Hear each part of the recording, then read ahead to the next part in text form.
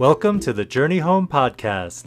Life is full of twists and turns, and sometimes we get stuck or lost along the way. Our desire is to be a friend and resource to anyone who needs a little wisdom, advice, or encouragement on their journey. But most of all, we want you to know you're not alone. So without further ado, let's jump into today's episode. Hey everyone, welcome to this week's episode of the Journey Home podcast, and we are continuing today in our series out of the book of Galatians. So far we've done 3 episodes, so I believe this is our 4th episode, and I can't remember if I mentioned this, but most of the thoughts I shared in the first 3 episodes primarily came out of the first 2 chapters of Paul's letter to the Galatians. I mean, of course, I'm sharing thoughts from the whole letter, but primarily I would say they came from the first 2 chapters. And so now we're getting kind of to the heart of the letter, and it's the part of the letter where I believe the Apostle Paul is really unpacking what the gospel is and what it isn't. And so it's a very rich section theologically. I mean, there's just so much in there that's just really profound and powerful. But, you know, if you want to read along, study the book as we're doing these episodes, just know that what I'm sharing today and probably the next few episodes is going to be coming out of Galatians 2 from verse 15 onward, and then into chapter 3, and then also chapter 4. Actually, today I'm mostly going to focus on that last portion of chapter 2. So chapter 2, verse 15 through verse 21. That's mostly where I'll focus my thoughts today. But, as I've said, Paul is really unpacking in this letter what the gospel is. And that really speaks to, I think, one of the big questions just of life, in general, that humanity has probably been asking from the beginning of time and probably will continue to ask until the end of time, which is, some version of what do I have to do, or what does someone have to do to be saved, right? To be made right with God. Or another way of asking it is maybe, what does God require of us? What is he asking of us? What is he looking for in us?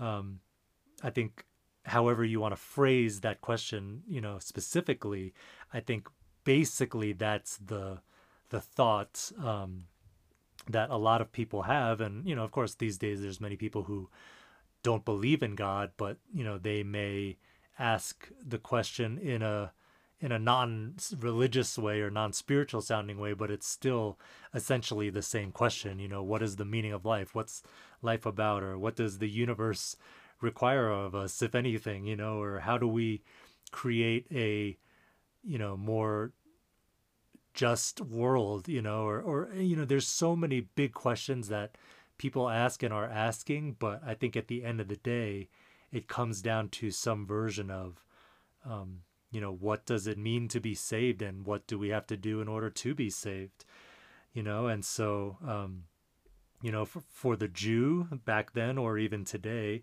the answer to that question was, it was obeying the law of Moses, or circumcision, the covenant that God made with Abraham. It was in obeying those things, that was how we, were made right or declared righteous before God, and, but maybe you don't relate to that, right? Like maybe you didn't grow up Jewish, or the law of Moses doesn't mean anything to you. But my guess is there is some other quote unquote law, or some other thing, some other way that you put your trust in because you believe it leads to salvation or well-being, or, whatever the word that you want to use is, it leads to that, if I do this, then it will lead to that, right? And so I'm pretty sure everyone out there, whether they consider themselves religious or not, believes in some kind of way, some kind of quote unquote law that leads to salvation. Okay. But again, for the Jew, it was that the law of Moses, it was the covenant of circumcision. And so that's what Paul is addressing in this letter. And that is that's pretty big statement for him to make, to come against that. And so, one of the big, I think, statements that he makes, in this section that I highlighted at the end of chapter 2, is he actually says this in verse, verse 16. He says that this was so that we might be justified by faith in Christ and not by the works of the law. And it's the second half of the sentence that really gets me. But he says, because by the works of the law, no human will be justified. No human being will be justified. So, for me as a Gentile, I am a Gentile. So for you Gentiles out there, I think it's easy for us to just read that statement and say, okay, cool, and move on, But I just imagine for, the Jewish person who was raised their whole life to believe that the way they were made right before God, the way that they were saved, is by obeying the law of Moses, to make that statement that actually by obeying the law, it's not possible for anyone to be justified. It's one thing if he said, a lot of people will try and they'll fail. He's not saying that. He's saying this, in a sense, he's saying that system itself doesn't lead to salvation. That system itself doesn't lead to justification. And that's where it can get real confusing, because like I've said before, it'd be one thing if they were following some pagan religion or just, no religion at all, then it's easier to understand how God can come and say, hey, you're deceived, or you're not walking in the truth. This is the truth. Now walk in it. That would be easier, I think, to digest, than for God to come, or for someone to come and say, actually, that covenant that God gave to Abraham, that law that God gave to Moses, actually, that system or that covenant or that law doesn't ultimately lead to righteousness, or it doesn't ultimately lead to salvation.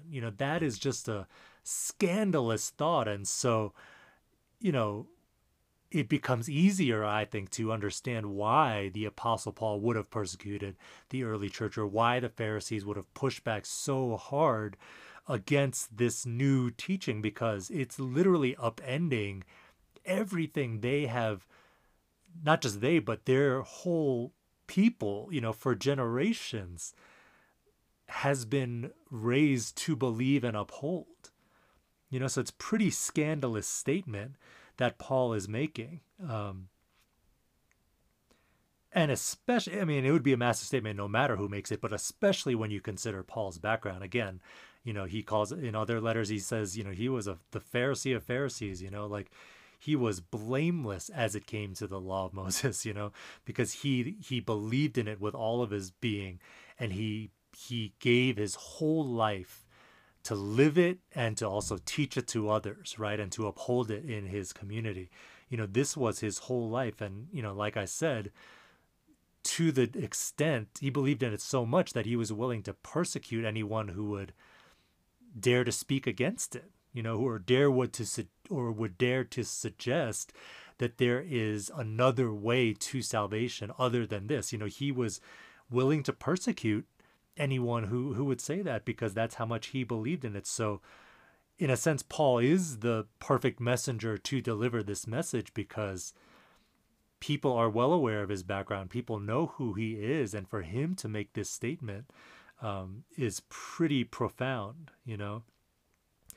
But here's the thing, it was offensive for the Jew, and it's offensive to pretty much all of us. Like I said, even if you're a Gentile and you never believed in the law of Moses to begin with, again, you believed in something. You believed that there was some other way that would lead to, your happiness or your wholeness or your fulfillment or your salvation, whatever it is, there is something that you believe leads to that. And so for anyone to come and say, no, actually, all of that only comes by faith in Jesus. That is offensive. So just to be clear, it's not just the Jew, who's going to be offended by this message. We are all, to a degree, going to be offended by this message. And again, he's saying this is what the gospel isn't. It's not salvation by works, right? It's not something that we can earn. It's not something that we deserve. And that is offensive because, like I said, there's a part of us that, that is almost like, hey, that's good news, good riddance to that old system, like I don't want to have to earn my salvation, or I don't want to earn my standing before God because I'm aware that I can't do it, or it's just, it's impossible, so to a degree, that's good news to us. But there is that part of us that actually also resents that message, because there is a part of us that wants to believe we can earn it. There is a part of us that wants to believe we can, repay anything wrong that we've done, that we can pay our debt and ourselves, or we can cover our own shame, or we can answer all of our fears, like there's a part of us that wants to believe that we have that power within ourselves. And for someone to say that we can't, or that we don't have the ability to do that, it's offensive. It's humbling. To put your faith in Jesus is humbling, because you have to be willing to admit that you need a savior, that you need help, that you need the Son of God to pay the price, pay the debt for you, that you can't do it on your own. That is good news. But again, there are reasons why we can hear it as bad news, okay? But Jesus comes to bring this new covenant, to usher in this new covenant, and it is a whole new reality. It's a whole new way. And that is really, really important.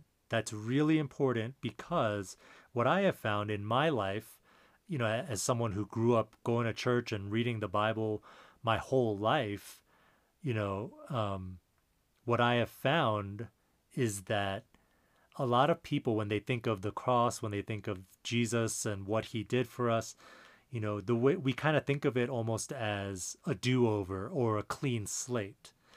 Now, there's some truth to that, but here's what I mean is that we have to understand that it's more than that. It's not just a clean slate, because otherwise the way we'll treat the new covenant is, okay, I know I messed up. I know I sinned. I know I can't, pay for that sin on my own. So thank you, Jesus. You paid the price to wipe my slate clean. But then a lot of times what will happen is we will go from that point and we will go back to trying to earn our righteousness and trying to have our good deeds outweigh our bad deeds, or trying to perfectly obey the law. And Paul's whole point, it's not just that, Jesus came and gave us a fresh start, a clean slate, but it's that he transferred us from one system into a whole new system, from one reality into a whole new reality, and that, again, that's not something that, I'm not sure that a lot of Christians today understand that. And so he makes this pretty amazing statement. Oops, my iPad just turned off. Okay. He makes this pretty amazing statement in chapter 2, verse 19. He says, "For through the law I died to the law, so that I might live for God. I have been crucified with Christ." This is a very famous verse now. Verse 20, "I have been crucified with Christ, and I no longer live, but Christ lives in me.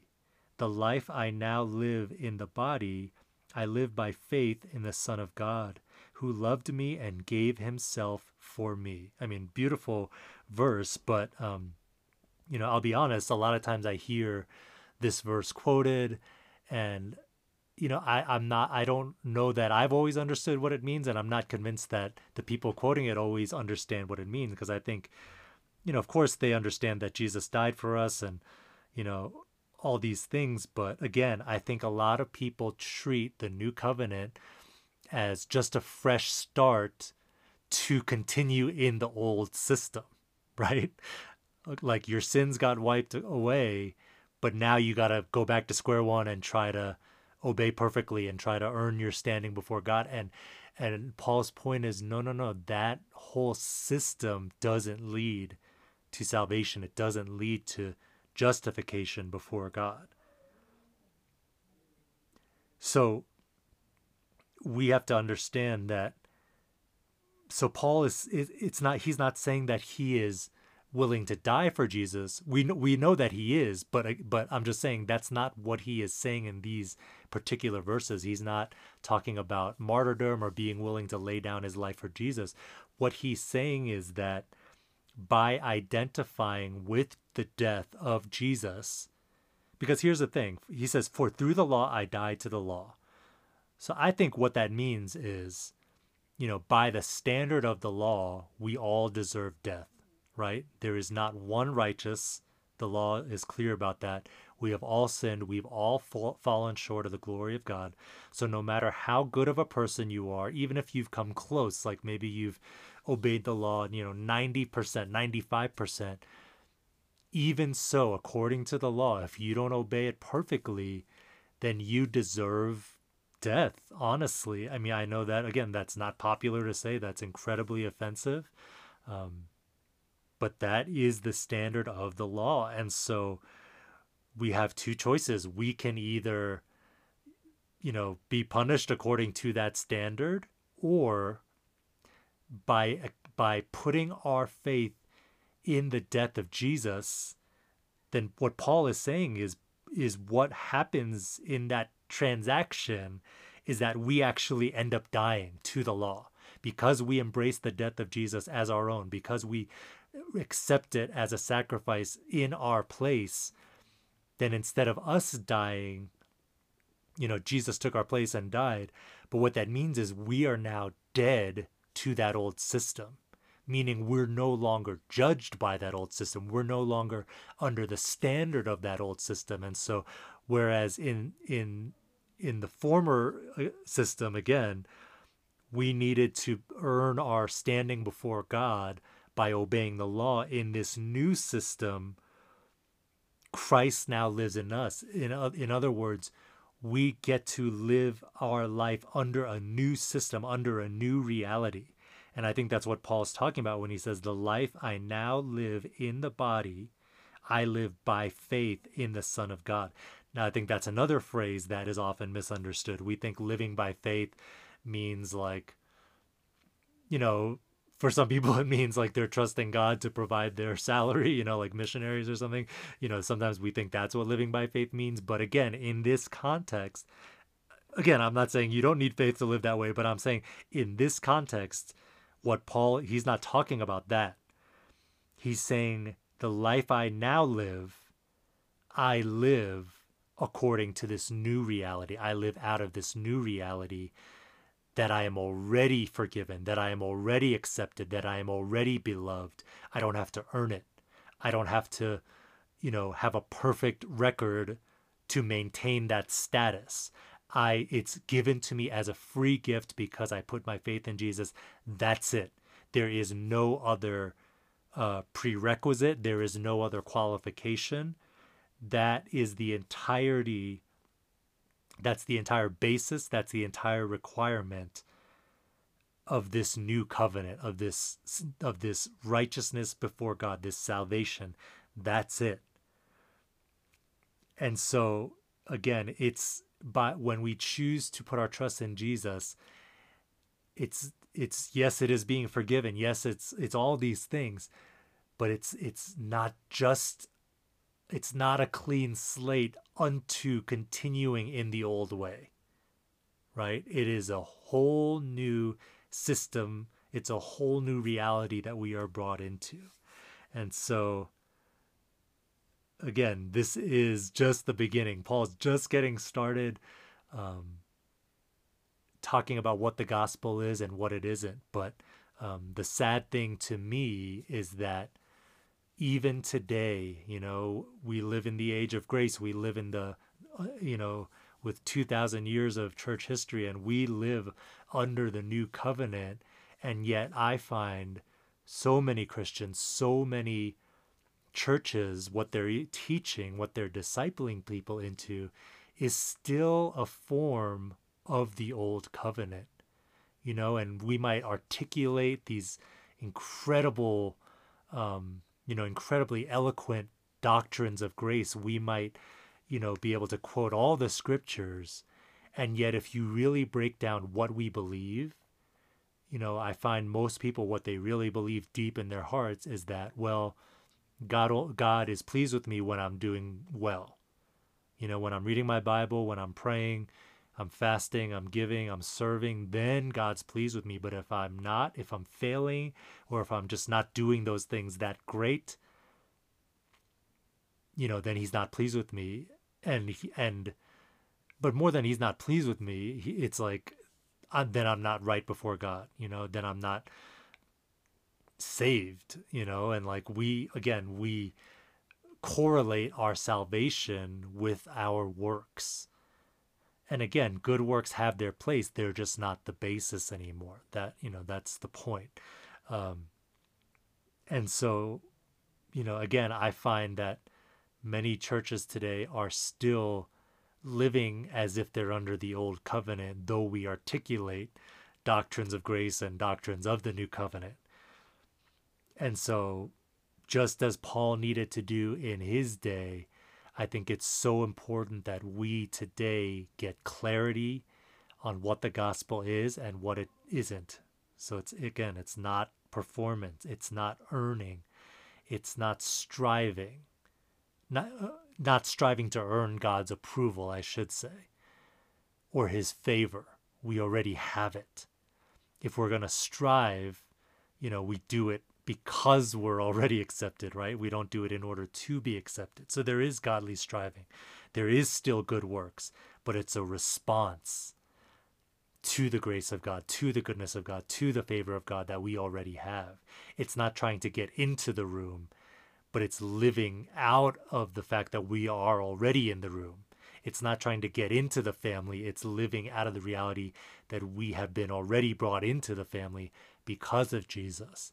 And so, again, it's so urgent, I believe, that we get clarity on what the gospel is and also what it isn't. And again, Paul's just getting started, and so are we. And so I hope this episode's been a blessing to you. I hope it's been helpful, and we will continue next week. God bless you, and we'll see you next time. Thanks for joining us for today's podcast. If you liked what you heard, please leave us a rating and review, and we'd be especially honored if you would pass along the podcast or recommend it to a friend. Before we sign off, I just wanted to mention one of the most popular services we offer, which is coaching for individuals and couples. So on this podcast, we're able to share biblical truth, practical wisdom, but we're speaking in very broad terms. That's just the nature of the medium, right? But what coaching allows us to do is to get into the specifics of your story or your situation and apply these principles in a more focused way. And while we can't promise that we'll always find a solution or resolution, many times we've found that it's helpful for people just to have someone to listen and process life with. Sometimes that's actually what we need the most. So if that sounds appealing and you're still not quite sure, we even offer a free 30-minute session for new clients. That's a great way to try out coaching with no financial obligation. You can find more information about coaching or our other services at our website, thejourneyhome.global. And finally, if you want to connect with us, you can email us, you can connect by social media. All of the links to our accounts are in the show notes below. We truly love hearing from you, and we promise we actually will read and respond to your emails or social media interactions. So thanks again for listening, and we'll see you next time.